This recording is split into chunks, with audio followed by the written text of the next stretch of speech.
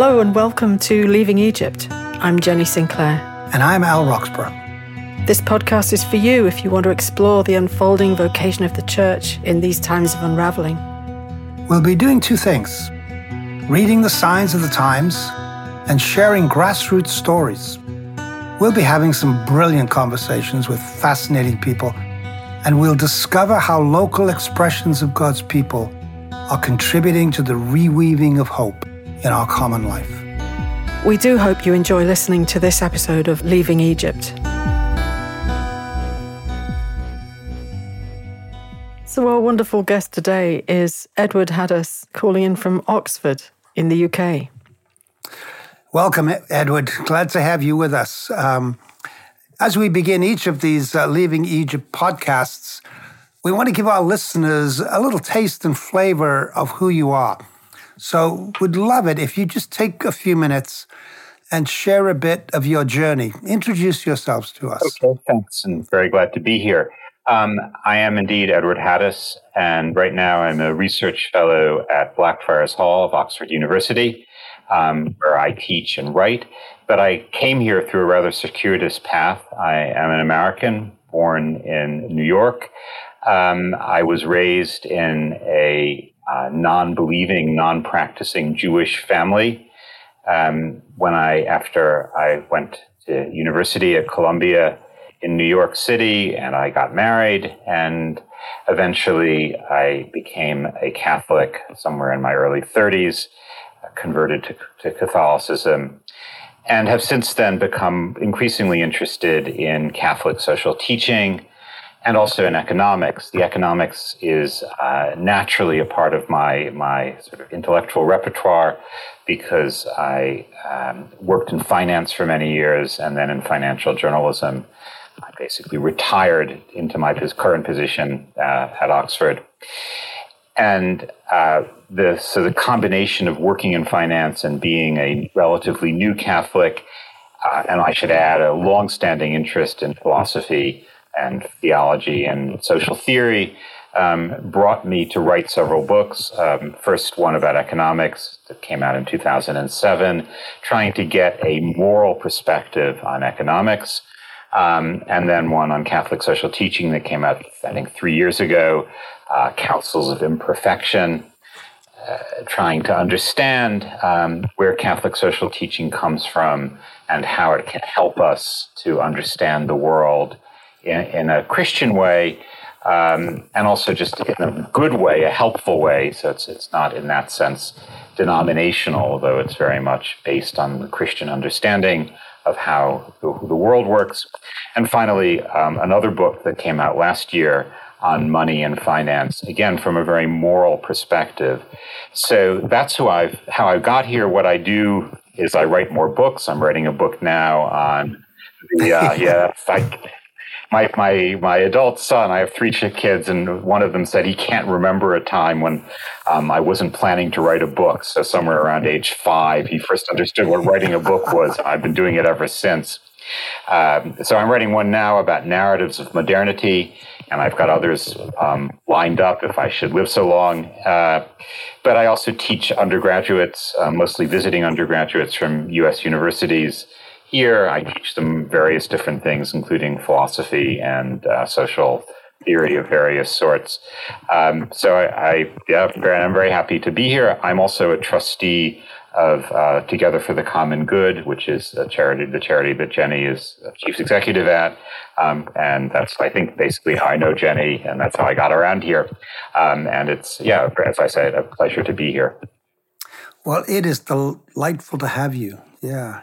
So let's dig in a little bit.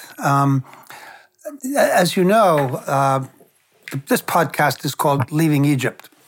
And in many ways, what we're seeking to look at and to understand is how as Christians, how as churches, we engage with this modern story, which both moves forward and unravels. And economics is a big part of this modern story. It shaped us. And you talk about, in some of your work, you talk about the need to reorder economics. Can you say a little bit about what you mean by that? Yeah, thank you. I'm going to start before I even answer your question. I'm going to answer another question that you haven't asked yet, but should, which is about leaving Egypt. Because one of the things in the tradition of theology is the spoils of Egypt. And the medieval theologians made a deal about how the Jews, the Israelites, took out of Egypt the treasures. And this was interpreted as talking about how we should take out of, at that point, Greek civilization's philosophical treasures, and that the spoils of Egypt were part of the Christian heritage. And when I think about economics and I think about the various things we've learned in the modern world, I think of those as the spoils of Egypt. They're things that don't come out of the Christian tradition and yet can help us in understanding the modern world from a Christian perspective. And so one of the things I want to leave Egypt with is these spoils. And when it comes to economics, which was the question, I think that the way I try to see this is as a very much a human activity. So economics is the way I talk about it is it's the things that we do when we labor and produce things out of the world and out of the human community, the toil that we bring to our labor, and then what we get out of that are the goods and services that we consume. So it's a basic human activity, and the aspect that I try to add to that is that it's a moral activity, it's an ethical activity. Like everything that we do, we strive for the good.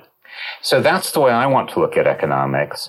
The way it's always taught is with an impoverished morality. It's all about self-interest. It's all about utilitarian calculations.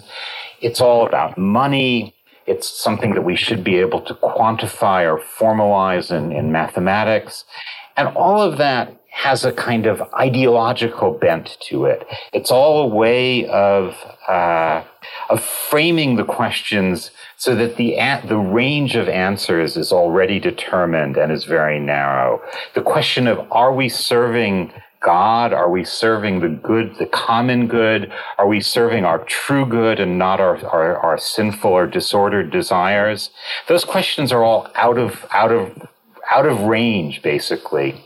The idea of a common good in conventional economics is so narrowly defined that you can't get any of the richness that we should have.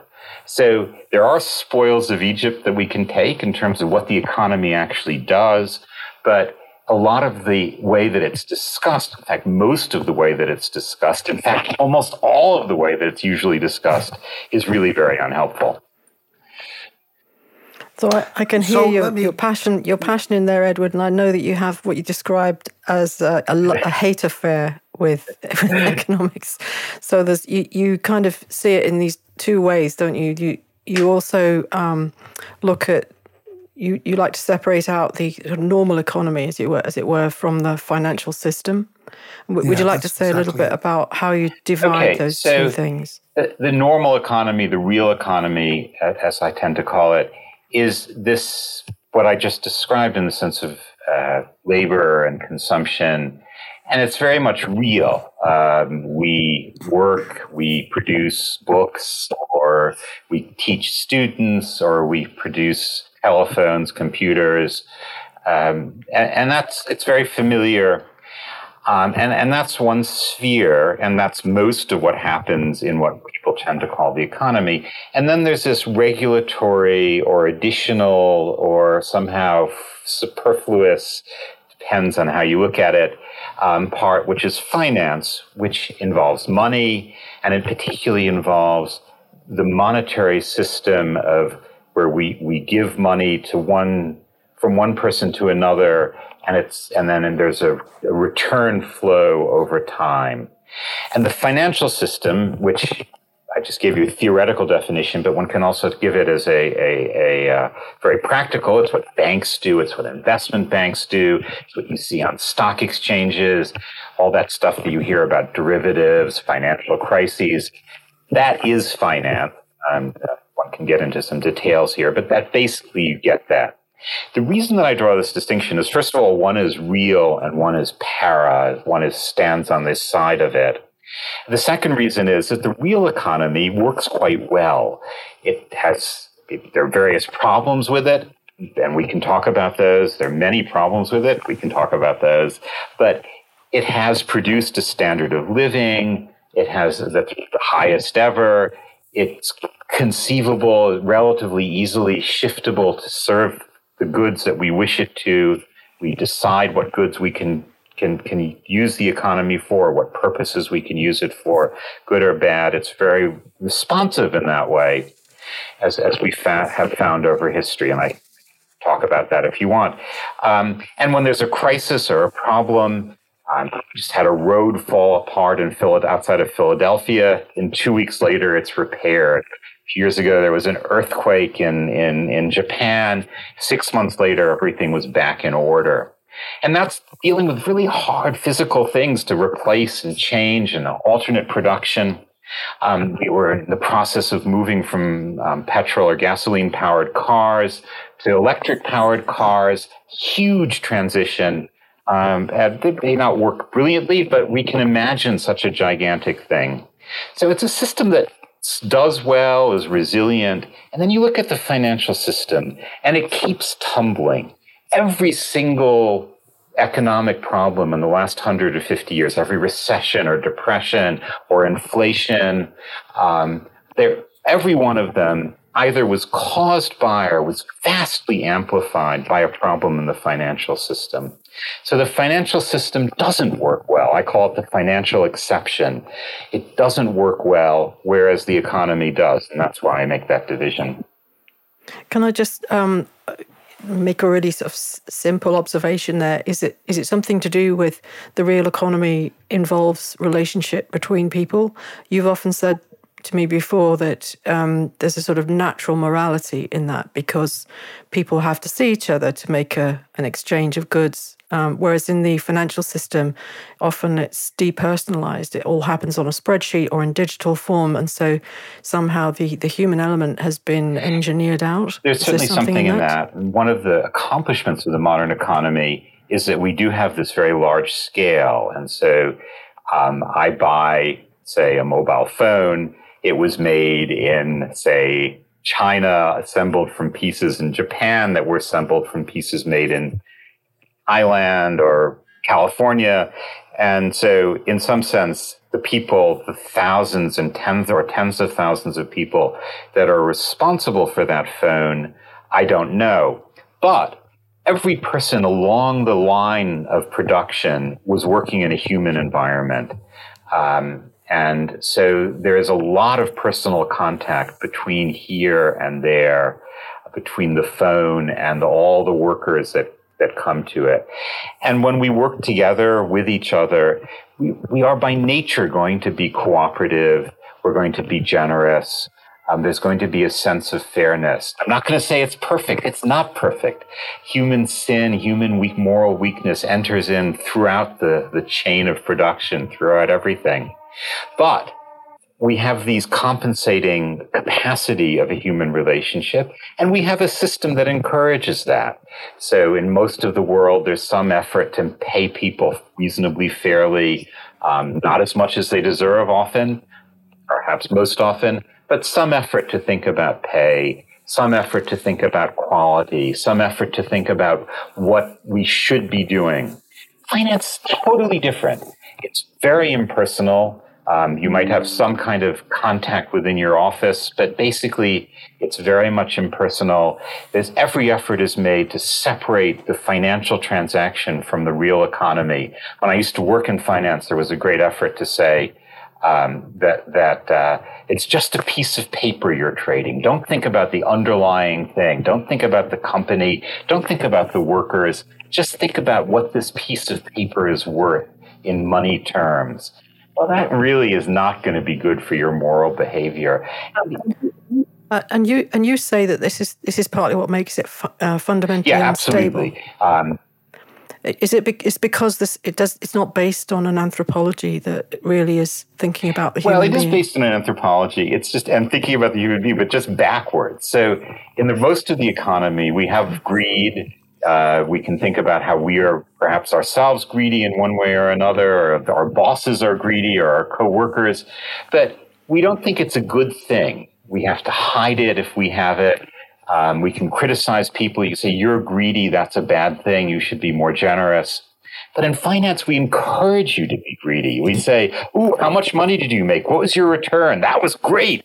You outsmarted the market. How clever you are. And so we encourage people to be greedy. Well, I'm happy to say that in this particular moment, your sins are punished even in this life. Maybe not individually, but communally. Greed is destabilizing. You get too much greed and the whole system topples over. So finance is unstable. I think because the moral basis and the human moral basis is backwards.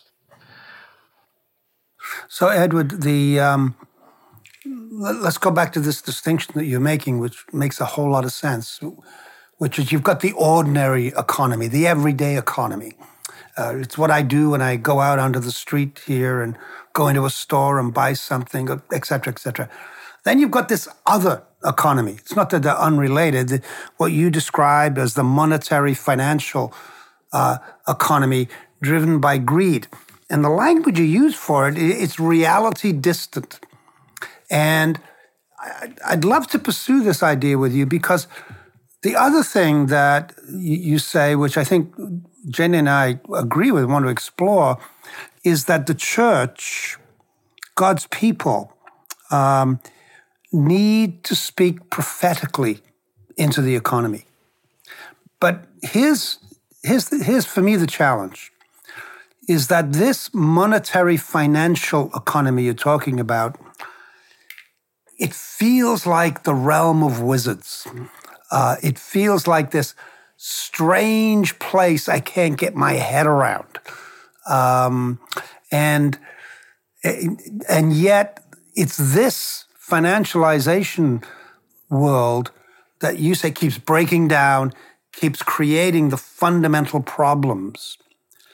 How, in your thinking, how does the church begin to speak prophetically to that world? That's a great question. Which of course, is the thing that people say when they don't have a very good answer. So let me try. I think the first thing you want to do is, in terms of what the church needs to do, is it needs to understand. And one of the reasons I wrote this book, although the book is published by a secular press and isn't explicitly religious, because I wanted to appeal to a larger audience, but one of the main reasons I did write it. Which specific this book is the last book. It was called Money, Finance, Reality, Morality. Got it. Published by a wonderful little press called Ethics International Press in Cambridge in the UK. And so I wrote it with a secular audience in mind, but also particularly with a religious audience in mind, to help people categorize finance in a way that would be familiar to religious people. So the church, at least there's still some Christians who believe in the notion of sin and the idea of goodness and virtue. And so we can have an idea, and certainly I think all Christians now be very happy to talk about community and sharing and the idea of a common good that's different from the sum of each individual good, the idea of a motivation that's not self-interested, but God-interested. All those ideas come up in my understanding of the economy, and the lack of those good ideas come up in my description of finance. And I think that as long as people don't understand that, as the church is, well, you said it's wizards, so as long as they're entranced by this magic, this apparent magic of finance, and they sit wide-eyed, sort of transferred into animals who can't quite understand what's going on, they're never going to be able to come and return, speak prophetically to it. So to give an example, we have a lot of effort to have responsible investing and socially responsible investing on a big scale in terms of finance. What company shares and what companies do you own? And this is a noble effort, but a lot of it is just the thinking isn't very clear because they don't really understand what's happening in finance. So the first thing is a deeper understanding. The second thing let me just sort of 1A is to understand deeply. 1B is to focus on the ethics of it, the deep ethics. So where are we being greedy? And where are we being generous? And remembering that greed is it's an insidious vice. Vices are all a little bit on they creep in upon us, but greed is particularly easy. Oh, I need that. I deserve that. I'm just being fair. That makes sense. That's the way the system works. And so we need to see through the covers to greed that make us think that what's happening in finance is perfectly normal. And that's actually a personal challenge, because if you live in a country where housing prices are important and you think of your house as a financial asset and you want the value of your house to go up, well, I argue that's greedy. That is a way of thinking about getting rich without doing anything in return, of basically gaining for doing nothing at the expense of people who don't own houses and do something. And so we need a bit of self-criticism from people who are perfectly happy to criticize corporate greed, but not to see the beam in their own eye in terms of their own desires to have unjustly high financial returns. So this kind of knowledge, self-knowledge, is where you start. And then the prophetic voice has to be, well, let's look at finance as a system that should serve us. And let's understand and evaluate in those terms. Who is this serving? Who is the group within the population that this financial arrangement or that one is serving? And is that right? Is that good?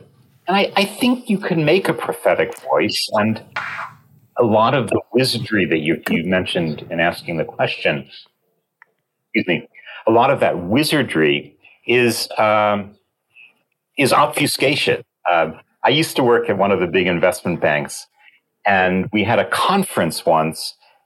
This is many years ago, and what is now a gigantic business of derivatives was just starting. I mean, it was a few years old, and being very large. It needed a lot of computer processing, and those computers were just becoming available. And the man that I was talking to about this, explaining what he did, he said, well, the point is we design more and more complicated products so the clients can't figure out what's going on, because that way they're more profitable for us. And we explain to them how complicated it is, and they say, oh, we trust you, which of course they shouldn't, because basically we're making them complicated so that we can get a higher profit margin. Well, everything is wrong with that. The client is trying to be greedy and think, oh, this is a great product. I can get more return for less risk. The person selling it is trying to be greedy. I bet that ignorant client won't understand what's going on.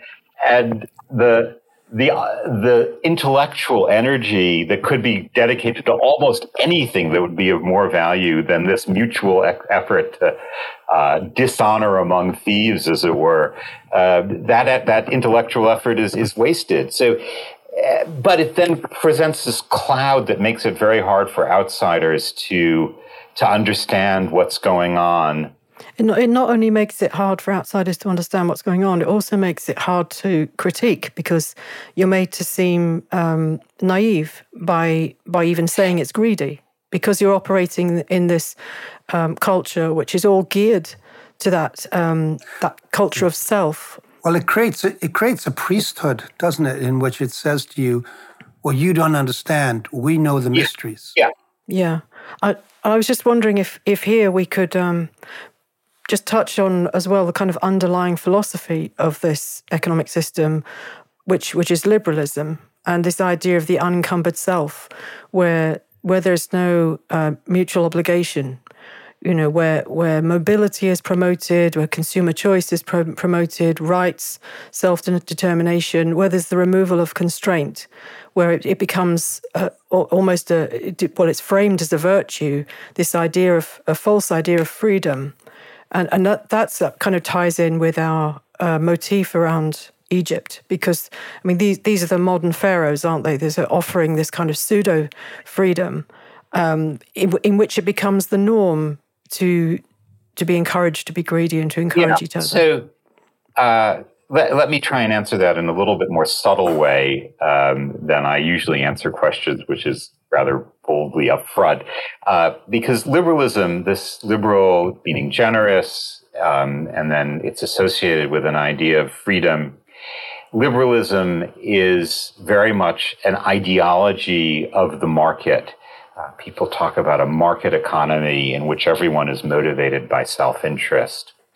And the curious thing is, if you look at the economy with more impartial eyes, you see a mix. You see a great deal of effort to talk about consumer choice of where you can live. I can get a job. I'm in Oxford, but I could get a job in Manchester, or I could get a job in Vancouver or Liverpool. There's a lot of choice of a certain sort that is promoted, a kind of self-interest. And yet, that's not the whole story in the economy. There's also a great deal of community. There's a sense we share our knowledge of technology, of our professional knowledge, a great deal of effort to become more knowledgeable. There's a lot of teaching that goes on. Most workplaces that we have, particularly as countries get richer, are not impersonal factories, but they're offices where people work together. They share their experiences. They help each other as needed. So there is actually a lot of, what Pope Benedict calls gratuity in the actual economy, not very much in finance, and that's really important. That's one of the ways of looking at why finance doesn't work. But there's also way too much of this false freedom that you mentioned, Jenny, of a notion of freedom that has no moral framing. There's no sense that if you are freely choosing the bad, you're not really free. You're a slave to sin. You're a slave to your disordered desires. And so much of what's produced within the economy aims at seducing you, not at helping you be free, but at helping you be dependent. I need this brand of chocolate. I need this bigger house. I need to be I'll get some good out of being richer, a higher wage.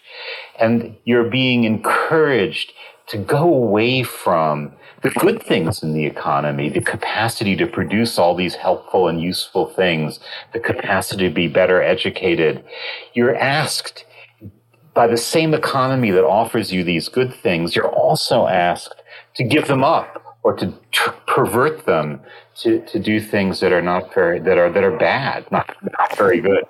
So this is interesting that you're kind of painting a picture for us that the economy for us is a bit like the wallpaper. You know, people just assume it's there and they don't kind of question it, or if they do, they just see it in terms of, oh, there's a cost of living crisis, or are we heading for a recession, or the kind of language is quite general. But what you're painting for us is the sense of living within a philosophy, living within an actual an ideology, which that becomes manifest in, as you say, almost becoming groomed or schooled to want to behave in certain ways, like say during the pandemic. We're all presented with the opportunity to order everything online. That we become the perfect consumer, sitting on our own at home, ordering anything we want. We don't need to talk to anybody or go anywhere, or it can all just be delivered. We become the perfect consumer behavior. And then who makes the most money during that period? Well, Jeff Bezos and Amazon. So that's the perfect idea of that kind of economy, isn't it? Where we are atomized. So the economy is as you say, we treat it like wallpaper, or we have a set of stock phrases about it, but we don't think about how we are shaped by economic forces, both for the good and for the bad. And we don't think about it as an aspect of life that we should think about how we live it morally. So we will very typically, we use it, say, more for complaining than for an opportunity for virtue. But it is an opportunity for virtue. It's way too important a part of our days and our nights and our thoughts for it not to be. Am I sharing? Am I engaging in personal conduct? Am I buying things responsibly? Is my job something that serves the common good? That makes me a better person, that makes the world a better place. Those are questions we need to ask all the time in our economic life, just like we would in our romantic lives or our family lives or our artistic lives. Yeah, so Catholic social teaching is really helpful in this respect, isn't it? Because it always draws us back to say what's happening to the human person. What is happening here? So, are the choices that I'm making affecting our relationship with each other, with my neighbor? Are they affecting our accountability to each other, our mutual obligation? Is it changing our relationship to place and belonging? These are the kinds of things that are happening within the economy that we almost become blind to. We just go along with it. I know she was a friend of a friend, was married to an extremely rich man. He had founded one of the large companies of the 1990s. He'd made, I can't remember if it's hundreds of millions or small billions, but a lot of money, more than you would ever need for a lifetime. And at some point in this marriage, which had been going on for a long time, they had 3 little children. He fell in love with someone else and deserted his wife. And offered her lots and lots of money. She bought a sort of McMansion in one of the cities of America, a giant 12-room house for herself and her 3 kids. And he would take them off on weekends on the private plane to go visit Disney World or whatever. So it was all, money was everywhere, so much wealth. But his greed for his company and for his own fame had wrecked this marriage. At least that's what she felt. It was a plausible story. And I remember going to visit her at her house in this city. This giant, giant house, bedrooms, playrooms, giant kitchen, 3 living rooms, whatever. And the 3 children were crowded around her, 10 feet away from her in the kitchen. They wouldn't leave her side because what they wanted was love and care and all of the economic things that were, as it were, substitutes for it, had turned out to be dissolvers of the real human person. And that's where the economy turns wrong, where it becomes a temptation to take us away from the things that are truly important for us. And sometimes people complain about being poor in ways that turn out to be ways that take them away from living the life that's in front of them, of loving each other, taking care of each other in poverty. Pope Francis always talks about the goodness of that poverty can bring in people. It doesn't always, but that it can, because we share, we feel the need of our brother, our sister, and that need becomes our need much more easily than if we live in a 14-bedroom house in the suburbs somewhere with a 5-acre lot where we never see our neighbor. You couldn't walk over to borrow a cup of sugar. You'd have to drive over. It's a long walk. Now, your story actually, I think, and appreciate your comment, illustrates the question I asked earlier of how does the church speak prophetically into the economy? Because a household is an oikumene. And it seems to me that in so many ways, Christians, how do you invite people to create households of thriving and life and love and commitment to one another, but not just households, communities in the local? The reason I'm asking this is that, again, for many of the leaders I know in local churches, the economy remains mystery, economy out there. But if you begin to talk about the economy of our interrelationships and belonging together in our local congregations and parishes, then right there are radical ways of addressing the kind of selfish financialization that you're describing. Yeah. I know whether you want to comment on that. I left out one detail, which just is a little bit of a killer here, is that after he had ditched his first wife, he became an evangelical Christian. And he and his new wife were heading out to church every week. And he used to send notes to the ex-wife about how it would be good if she accepted Christ in her life. So, not a good moment for the churches we're trying to build here. I kept that back in the hope that I could, use that as a kicker line, and I think it's worked pretty well. And so I think that one has to really think this through as a church leader. And one thing you hit on it with the etymology is, oikonomos is just the law, the reason, the order of the household.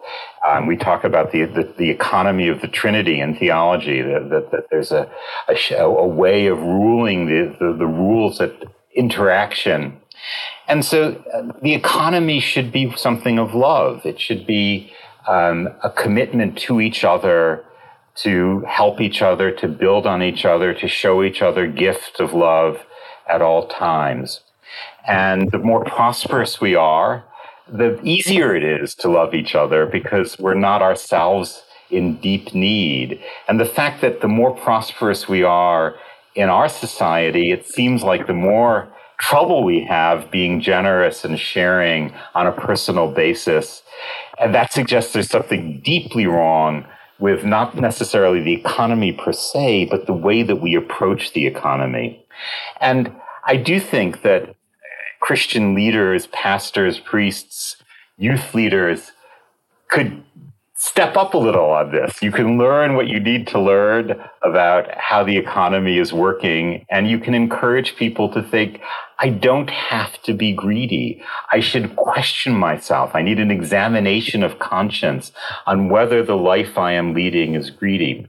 I remember talking to a person who had a choice on a job, and he had some small children, and his wife had a job, and he was offered a really, really good job somewhere else, lost place if he were to move.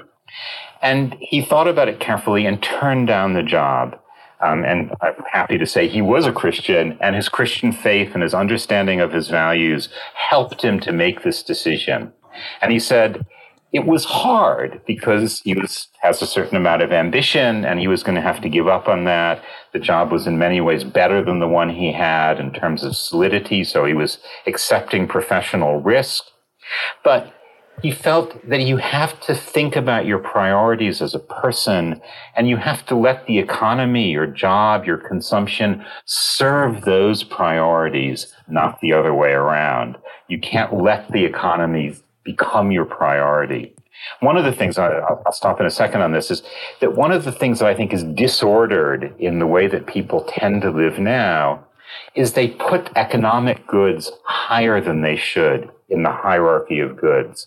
So we should think first of the human person, of love, of the other, of the community that we can build, and that's as true in churches and out of churches. We should think of the transcendentals, the true, the good, the beautiful, and the economy comes after that. What we do during our days in terms of our jobs, what we consume. Those things are important, but they're not as important as how we are in our families, how we are with our neighbors. And the mere idea of putting those things on the economy higher is already disordered. Again, that's something that we can reach as Christians. Let's get our hierarchy right. You mentioned a little earlier the word gratuity, which comes from Pope Benedict. I know that word. It's often difficult to understand because I think it's a translation from the Italian or the Latin. But for me, it's easier to talk about economy of gift. And I just wondered, one of the ways of being prophetic for the churches in the neighborhood is to build up relationships with their neighbors. Neighboring institutions, neighboring businesses, neighboring other places of worship, clubs, associations, and so on, without money changing hands. And so you build up trust, you build up bonds of trust in the local, and perhaps you exchange things, perhaps you offer, you can use our building, or, we can help out, we can help each other out. This is the economy of gift. And it feels to me that is a way for the churches to be prophetic, to say, we're actually living this way. We are living in a way that we recognize the economy happens, and parts of it are important, parts of it are corrupt, part of it, is necessary. But the way we live is, as you said, we're putting human relationships and love before everything else, and that for us is more important than everything else. And we can live that out by practicing it in ways like that.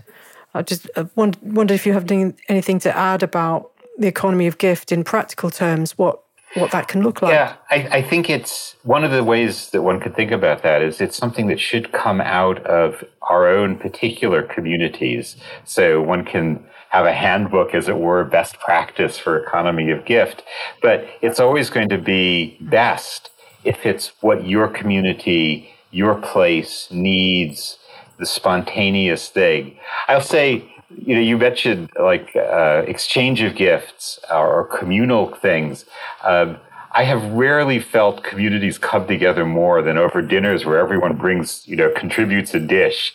It has a remarkable effect. And then I was talking to someone about this, and they said they'd had it in their community, and it was, this is a pretty odd story, but it was very interesting, is that they had 4 different ethnic groups in the community. And members of each ethnic group brought local dishes. So there were Indians, and I can't remember, Filipinos and so forth. And it actually ended up adding to belligerence of that community, because people were feeling that no one would eat my dish except the members of my community. And it ended up sharpening divisions rather than lowering them. Total surprise to me. But I think that one thinks about ways in which we like to receive gifts and we like to give gifts. And you were talking about just, walk to your neighborhood and talk to people and see what they need, see what services or pleasures that they're missing. What is it that we can do for each other as neighbors? And I think almost always there's something that's going on there where the church and the people in the church can be seen as resources of generosity and recipients of generosity that will help. And what do you think about all of that? Is in the terms of some kind of resistance against this modern Egypt, against the technocratic state, the increasingly powerful big corporations, and indeed governments now that are sort of joining up in this great collusion of power, of concentrated power. How does local life in which the churches can participate, even in their decline, even in their more vulnerable state, how does that participation in the local, in real terms, challenge those great powers? You just said it yourself. I think you said it very well there.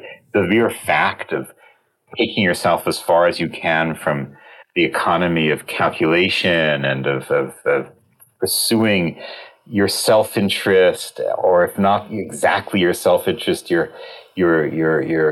exact monetary justice. This was worth $8, not $6.75. That, step away from that as much as you can. Think of things in a different way. You are actually resisting. And it's hard. I mean, in this country, we have all this child protection stuff. I think it's true in the US and Canada, I presume also. And so much in the technocratic state, the intentions are somehow valuable. We don't want to have child abusers in our groups.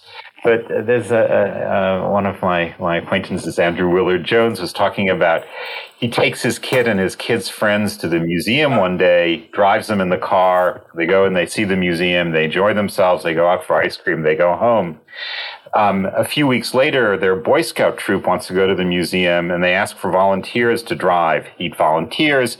Here's 10 pages of paperwork for child protection. Is your car safe? And so forth. Can you take them out to ice cream? Oh, I don't think so. That involves another set of approvals from the parents have to sign off before you can go. And all of a sudden you're enmeshed in this welfare state and this technocratic rules, doing the same thing, but you've become enslaved to it. So resist as much as you can to try and stay out of that model where everything is set by rules that are meant to be beneficial, but in the end separate you from each other as loving, trusting creatures. So, Edward, I think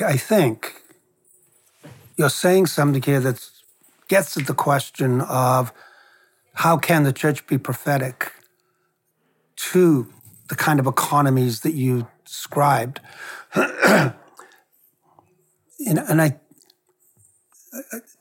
think that, number one, if a local pastor, priest, for example, looks at this and listens to questions about financialization and derivatives and all of this and has some instinctive sense of, there's something destructive here, but it's just overwhelming. I don't even know where to begin.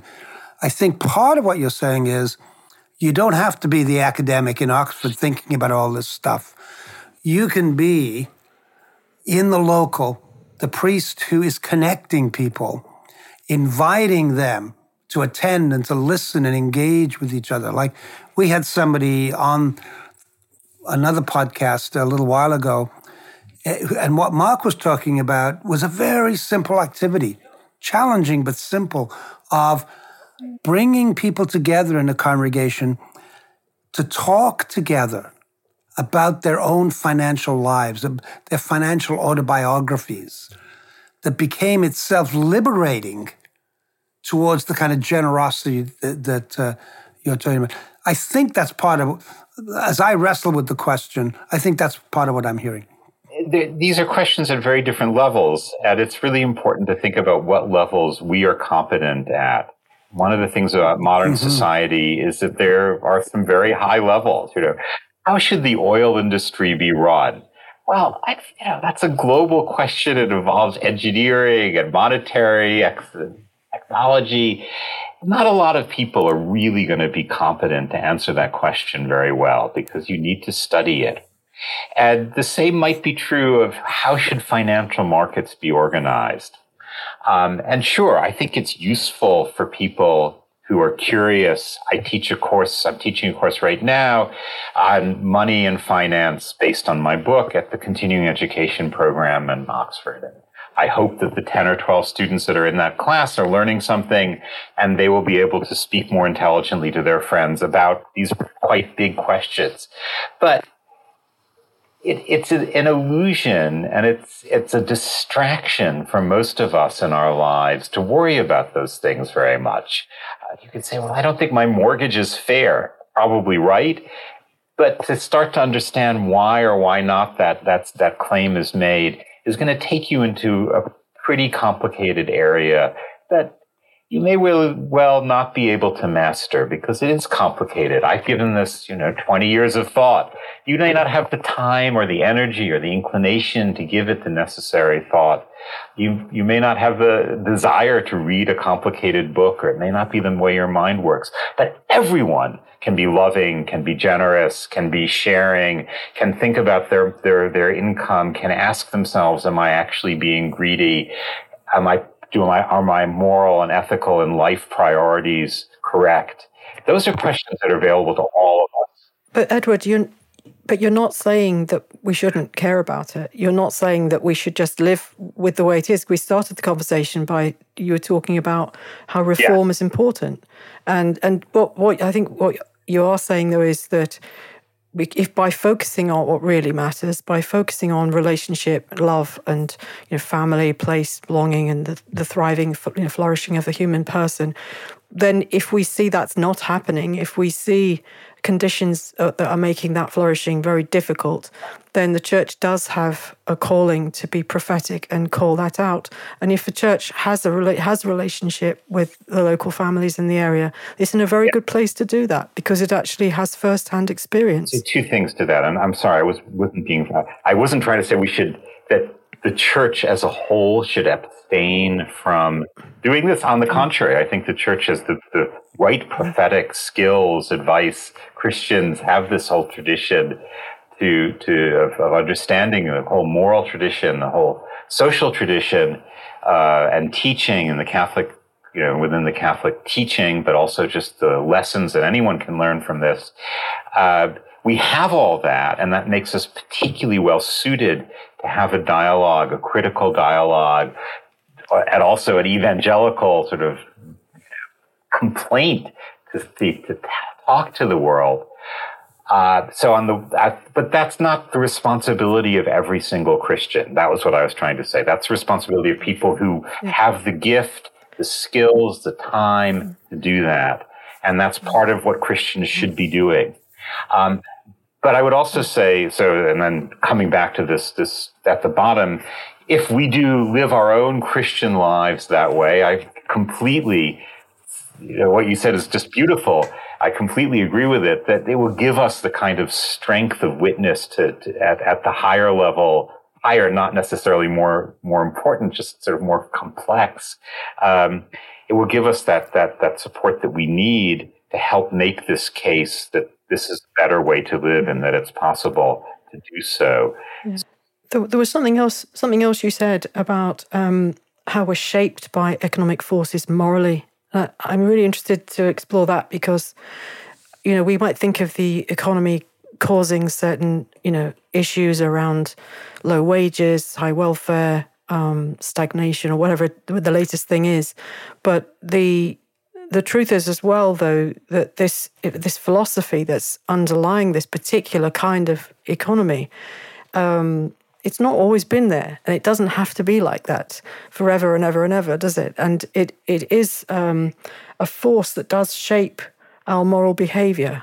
And I was wondering if you can just explore for a minute some of the pathologies that this economic system is generating in our social life together. And I think one of the I answer that in two phases. The first phase is to think how apparently free judgment is influenced by forces that we are dimly aware of or claim aren't actually influencing us. So when I worked in finance, I don't think I ever met maybe one or two people out of hundreds who would say, yeah, I admit I'm greedy. They would always say, well, I deserve X 100,000 pound bonus. That's what I should have.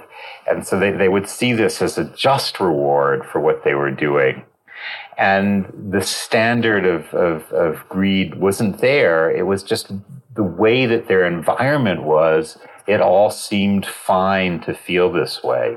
So one part of the self-analysis that you have should be to look at your environment and ask, how are you being influenced by the expectations of a corrupt society, of a corrupt set of values that permeate our society?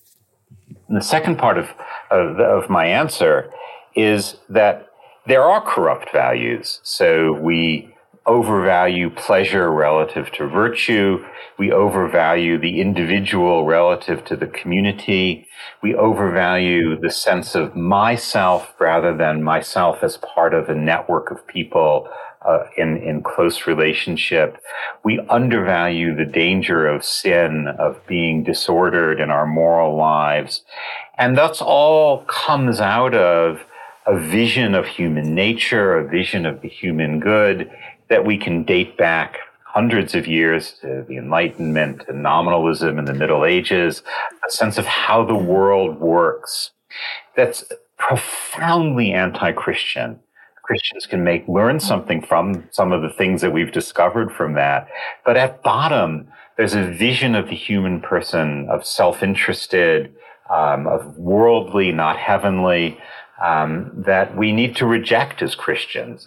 Yeah, so we get a logical conclusion where euthanasia is seen to be reasonable to offer to the old or to the poor. That seems to be the logical place that you end up. Well, we're in this weird kind of mixed thing. Canada, where Al lives, is the world leader in euthanasia right now. It's a ridiculous 6% of deaths in Canada are it's unbelievable. Yeah. And they also have a very, energetic suicide prevention campaign. And someone was saying we should have one telephone number, your death number. Press 1 if you want to be talked out of suicide. Press 2 if you wish to arrange your suicide. Because we're confused in our culture. There's still some... But they talk about we're driving on fumes of Christianity. There's still some sense of the value of life. And the churches have, a duty to try to nurture that sense, to bring the Christian base to it, and help people understand it. And then to recognize the evil that is there in something like euthanasia, which is your ultimate, as you say, the ultimate statement that if it's better to be dead than to ask people to care for me, is an amazing thing to think. But that is, in fact, where the modern world does lead us, of these modern values leads us. Well, the place this comes together, and it was recently on the news, is where here in Canada, numbers of people are asking for medically assisted dying principally because they cannot afford to find a place to live. Now that's madness, I know, but that's bringing this conversation concretely right down in terms of the sin and brokenness. But there's a philosophical question I want to ask you, Edward, because I know that's part of who you are. And it gets to how do we address this, which I think is what Catholic social teaching is seeking to do, which is that if I'm listening to this as a local leader, a local pastor, the thing is, you don't engage the principalities and powers of financialization primarily by trying to take them on in their own game. You engage these principalities and powers by asking how, in the local community and parish and context where I live, do I, along with others, begin to create alternative ways, alternative ecumenes, ways of being together. That's the reason I say that is because I feel that sometimes regular leaders in ordinary congregations can listen to this and be overwhelmed because I don't have the knowledge, I don't have the experience. But the point is, and you may disagree, is you don't need that knowledge. I mean, it's important to know, but it's something about what you're doing on the ground in the everyday. Yeah. So if I don't disagree, I agree very strongly with that. As I said, I think it's important that someone from the Christian perspective is informed and knowledgeable. Absolutely. But we have to recognize as Christians that we're not on the winning team right now in society. It's not like people are going to come and say, "Hey, I hear you study Catholic social teaching. Please reform the financial system for me because we realize it's all messed up." I remember after the financial crisis of 2008, that's before the one of 2021 and so forth. But some group of bishops or priests or someone, writing this sort of manifesto of what should be done. And it was not terribly well thought out, and it wasn't terribly, sort of deeply understood what was happening. But what was really striking to me was no one cared. It's not like people are coming to us as Christians and asking us that. Exactly. Yeah. So we have to take initiatives that make sense. And yes, we should have a critical voice because, there's a little bit of interest and we can help Christians who are in finance think about what they should be doing. There's lots of things that it's worth doing. But, when you're in the position that Christians are in Western societies, you have to look at things you can do and do extremely well and do them. And one of the things you can do is you can reach out to your neighbors on a one-to-one basis as Christians and say, let's think of created a community of sharing right here, right now, and we can then think more clearly about the world we're in because we've created an alternative, and we can start to think, could we make more of the world like this? And that's something we really can do in a realistic way. Exactly right. Yeah.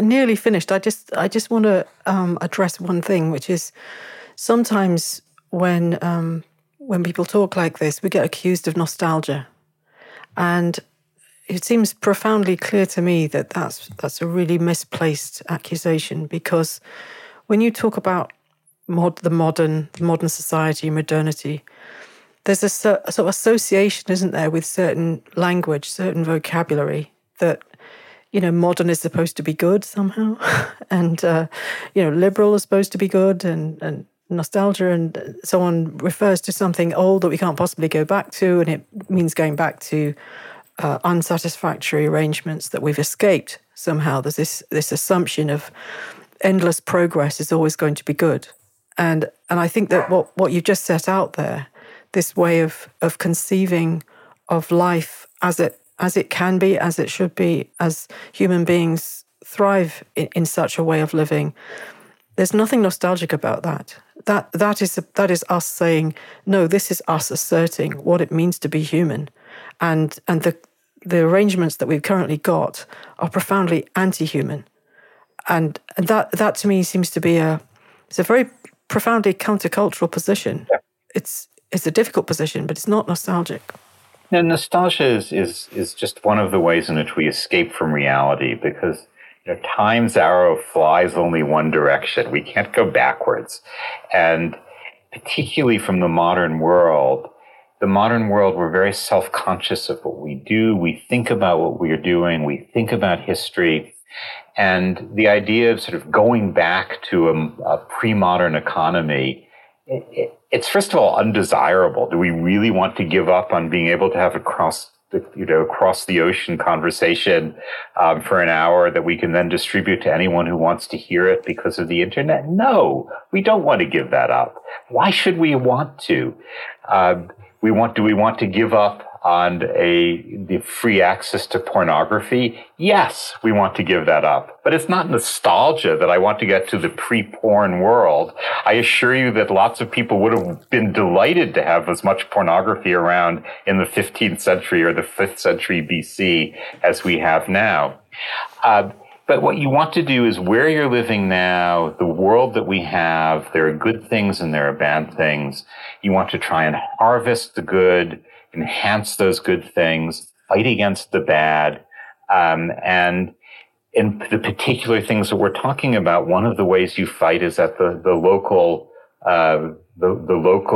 level, where the Christian message is particularly effective and particularly possible in the modern world as we have it. But nostalgia it's just one of those ways in which we're diffused from actually doing things. We say, oh, it was much better in the old days.